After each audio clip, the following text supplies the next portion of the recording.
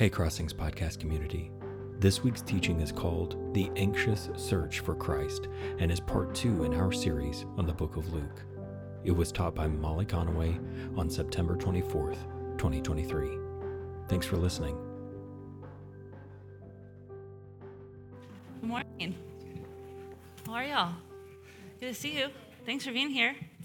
That song, Abide With Me, was written in 1847 by an Anglican Scottish minister named Henry Francis Lyte. And that song, Abide With Me, was actually written from a verse from a story that we find at the very end of the Gospel of Luke. We are in the middle of a study of the Gospel of Luke. These stories about the life of Jesus, we're rereading this book as a community, holding open the questions about what we may find out about Jesus that we've never seen or known before. Questions about what might surprise us as we enter into this. Last week, Caleb opened up this study. I think he said that God is a cat.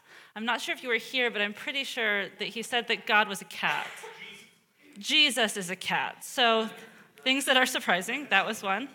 But we're entering into this study paying special attention to the Jesus the writer Luke wants us to know, wants us to see, which might not be the Jesus that we think we know.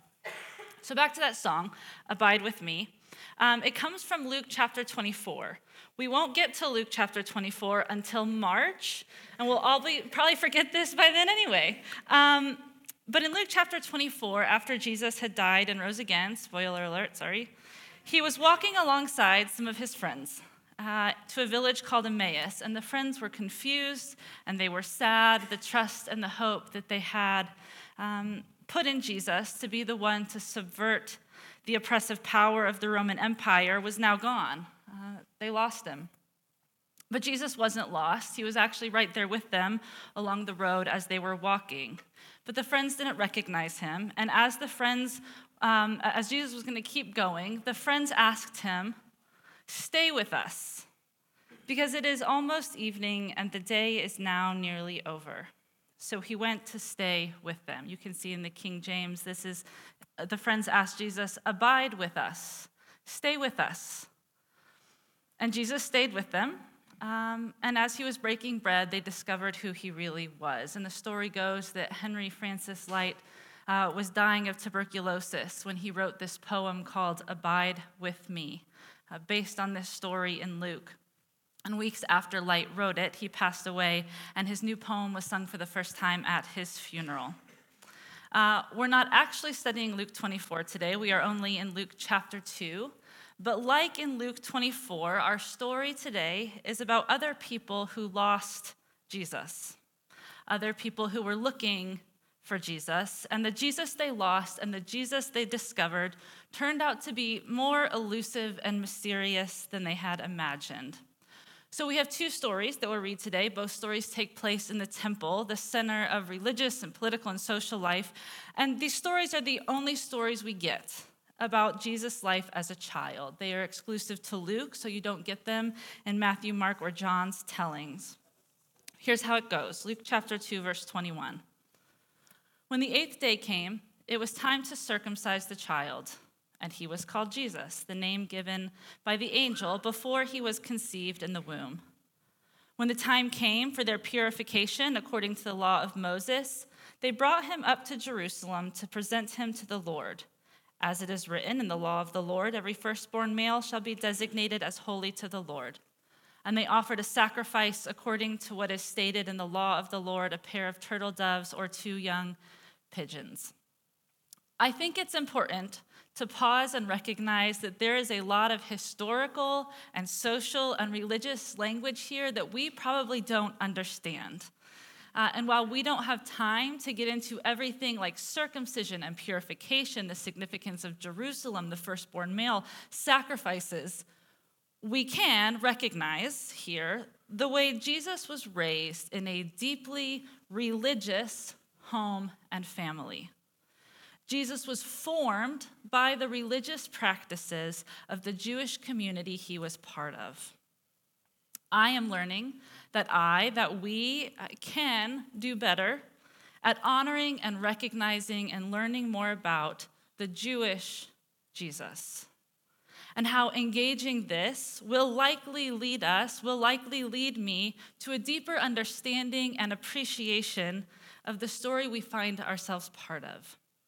There's a book called The Misunderstood Jew by Amy Jill Levine. Amy Jill Levine is Jewish. She is a New Testament scholar at Vanderbilt. She says this, she says, by seeing Jesus as a Jew with regard to both belief and practice, Christians can develop a deeper appreciation for the teachings of the church. Today, Jesus' words are too familiar, too domesticated, too stripped of their initial edginess and urgency. Only when heard through the first century Jewish ears can their original edginess and urgency be recovered. She said, consequently, to understand a man from Nazareth, it is necessary to understand Judaism. More, it is necessary to see Jesus as firmly within Judaism rather than standing apart from it. And it is essential that the Judaism not be distorted through the filter of centuries of Christian stereotypes. A distorted picture of first century Judaism inevitably leads to a distorted picture of Jesus. So back to Luke chapter 2. As faithful Jewish families did after a child is born, you go to the temple and participate in these purity rituals and formally present this new baby before God. So Mary and Joseph took their new baby and their two birds as sacrifices, a sacrifice of poor or lower middle class folks, and made their way to the temple. Now there was a man in Jerusalem whose name was Simeon. This man was righteous and devout, looking forward to the consolation of Israel. And the Holy Spirit rested on him. It had been revealed to him by the Holy Spirit that he would not see death before he had seen the Lord's Messiah. Guided by the Spirit, Simeon came into the temple, and when the parents brought in the child Jesus to do for him what was customary under the law, Simeon took him in his arms and praised God, saying, Master, now you are dismissing your servant in peace, according to your word. For my eyes have seen your salvation, which you have prepared in the presence of all peoples, a light for revelation to the Gentiles and for glory to your people Israel. And the child's father and mother were amazed at what was being said about him. There's this old traditional church hymn. It's pretty famous. It's called the Nunc Dimittis, which is Latin for now dismiss, and it basically sings through Simeon's prayer here. It comes from the scene in Luke where Simeon, one who was told that he would be alive to meet this Messiah, the anointed one, the one God would send to console and heal and restore Israel, one that would initiate a different kind of kingdom from that of Caesar Augustus. But time was running out. And Simeon held the baby and knew this is what this was, so he said to God, now you've dismissed your servant. I can be dismissed. I can rest in peace now. And we usually read this story of Simeon around Advent, around Christmas, a time when we normally talk about the birth of Christ. And it's bells and praises and joy. But not everything Simeon says is a high note. His song, his prayer, his prophecy would have been confusing for a lot of people. Because Simeon saw Jesus, one who would, yes, bring light and hope and restoration and make whole, but Simeon's prediction, Simeon's prayer, also says that this restoration and wholeness would be for all people, not just the Jews.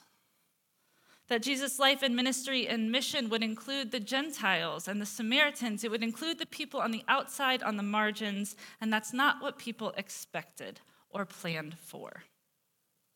And like Amy Jill Levine said, I don't know if we can understand the edginess of this because of how far removed we are from how confusing it would have been for all people to be included. The text says that Mary and Joseph were amazed. They were in wonder. You know, most parents think their child is like special and unique, but you have to think that Mary and Joseph started questioning what was ahead for them and their kid. And at this moment, Simeon turns and looks Mary in the eye, and I imagine his expression changes. And he speaks to her words that I imagine she replayed in her head for the rest of her life. Frederick Buechner says what Simeon saw in Mary's face was a long way off, but it was there so plainly he couldn't pretend. He would have rather bitten off his tongue than said it, but in that holy place he felt he had no choice. Then he handed her baby back, departed in something less than the perfect peace he dreamed of all the long years of his waiting. This is what Simeon tells Mary. Simeon blessed them and said to his mother, "This child is destined for the falling and the rising of many in Israel, and to be a sign that will be opposed, so that the inner thoughts of many will be revealed, and a sword will pierce your own soul too, Mary." Jesus' life and ministry would include all people. It would include people on the outside, the least of these, but that would not be without great cost. The mission of God through this baby would cause some to rise and some to fall, and those who rise and those who fall would likely frustrate people's expectations. And for Mary, to be the mother of the Holy and Anointed One, her journey would not be easy. It would feel as if a sword has pierced her soul. There was also a prophet, Anna, the daughter of Phanuel in the tribe of Asher. She was of great age, having lived with her husband 7 years after her marriage, then as a widow to the age of 84. She never left the temple, but worshiped there with fasting and prayer night and day. At that moment, she came and began to praise God and to speak about the child to who all were looking for the redemption of Jerusalem. When they had finished everything required by the law of the Lord, they returned to Galilee, to their own town of Nazareth, and the child grew and became strong, filled with wisdom, and the favor of God was upon him. So you have Anna, another old saint, living at the temple, watching, looking, searching for a Messiah, a promised deliverer, for the one who might make a difference here, living out her final days, dedicating her whole being to a moment that she wasn't sure was going to come. And Anna confirms Simeon's prophecy about this baby, that God was doing something new in a way that would fulfill a lot of old promises. This is the way Luke begins the story. And then Luke jumps ahead 12 years. I think Caleb referred to this last week as an episode of the Wonder Years, which is exactly right. But verse 41 says this: "Now every year his parents went to Jerusalem for the festival of the Passover." Again, remember, these are parents who kept the laws of Judaism. "And when he was 12 years old, they went up as usual for the festival. When the festival was ended and they started to return, the boy, Jesus, stayed behind in Jerusalem, but his parents were unaware of this. Assuming that he was in a group of travelers, they went a day's journey. Then they started to look for him among their relatives and friends. When they did not find him, they returned to Jerusalem to search for him. After 3 days, they found him in the temple." Luke is not subtle in his foreshadowing of another time later in Jesus' life when he would be lost for 3 days. "And sitting among the teachers, listening to them and asking them questions, and all who heard him were amazed at his understanding and answers." So we've already been introduced to a Jesus who was deeply formed by the synagogue and the temple, and now we find out that Jesus clearly knew Torah, the Jewish scriptures, and could banter about it with literally the best of them. And you have to wonder, was he so good at this? Did he know all these things because he was, God? Like, was this a miraculous, supernatural divinity thing? Or was Jesus just like an above-average student? There are some stories out there that aren't in our Bibles. Extra canonical is the word, or apocryphal, outside of the canon that we have in our Bibles. One of those is called the Infancy Gospel of Thomas, which has these extra stories of Jesus as a child that are a bit more whimsical. In one episode, Jesus makes pigeons out of clay from the ground and then brings them to life. There's another story of Jesus killing his friends and then getting in trouble by his parents, so then he resurrects them. So a story of Jesus getting lost, debating Torah with leaders at the temple is like much more restrained. But imagine the scene here. This pilgrimage to Jerusalem for Passover, it was not a short trek. It probably took a few days, and this was a big event. The crowds, the caravans, the animals, the people, Mary and Joseph and Jesus traveling with friends and family and neighbors, these close-knit communities. And the crowds begin clearing out after the festival, and the caravans begin heading home. And I can imagine Mary looks at Joseph and asks if he's seen Jesus. And Joseph probably says, yeah, I'm sure he's just like with his cousins somewhere. It's fine. I'm sure it's fine. Yeah. And they arrive and he's nowhere. We struggled this week to figure out how to teach the kids upstairs this story. Like, it's okay to run away from your parents, kids, as long as you run to church. I'm sure that's out there somewhere, by the way. I'm sure that's been taught for. Here's how the story goes. When his parents saw him, they were astonished. And his mother said to him, "Child, why have you treated us like this? Your father and I have been anxiously looking for you." He said to them, these are the earliest recorded words of Jesus that we get. This is Jesus' opening line, the whole thing. "Why were you searching for me? Did you not know that I must be in my Father's house?" But they did not understand what he said to them. Then he went down with them and came to Nazareth and was obedient to them. And his mother treasured is kind of a more romanticized version of this. It's more like she pondered it, like she thought about it. She stored this moment in her heart.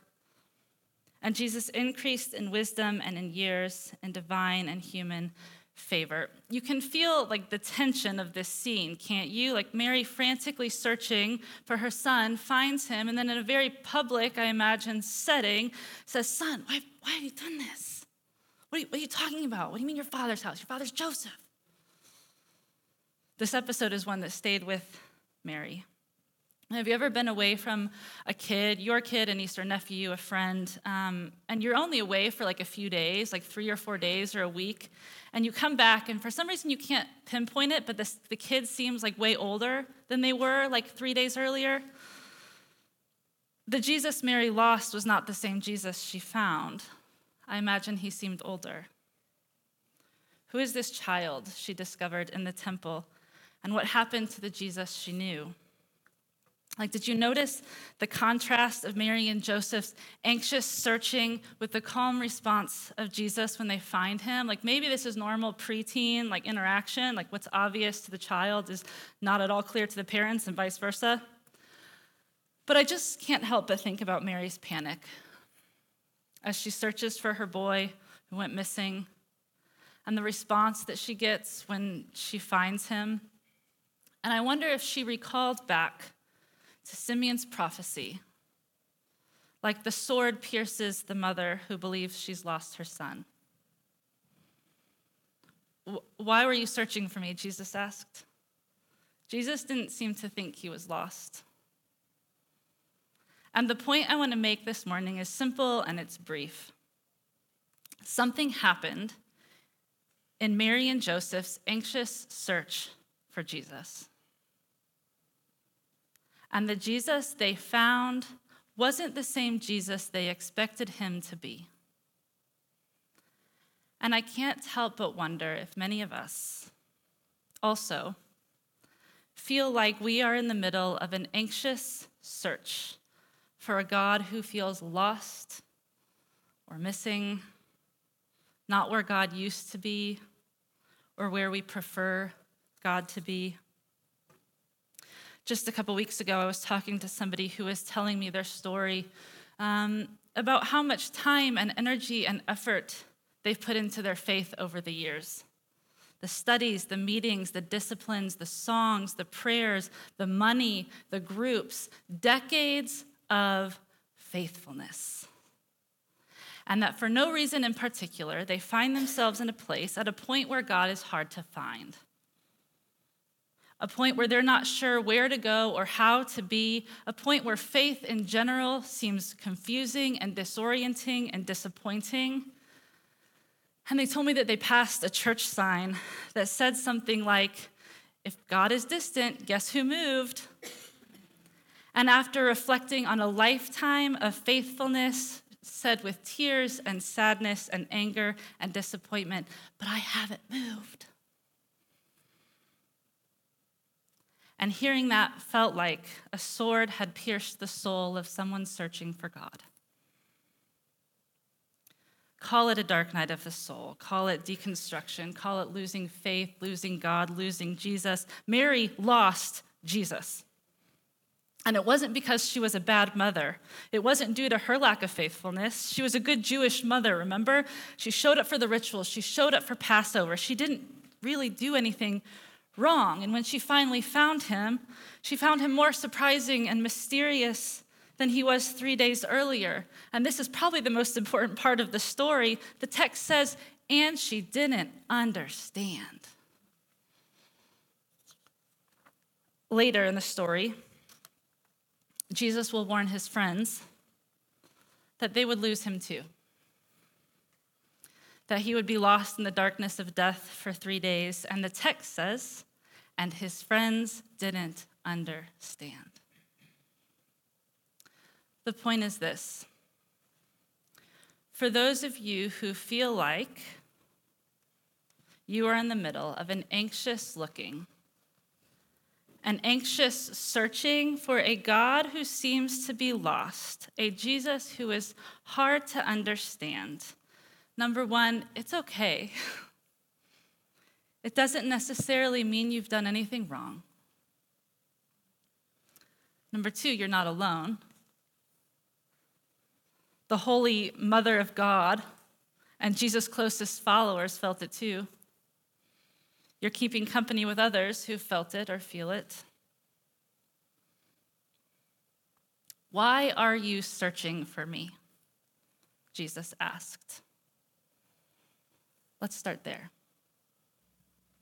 We come to this table each week looking for God, looking for Christ.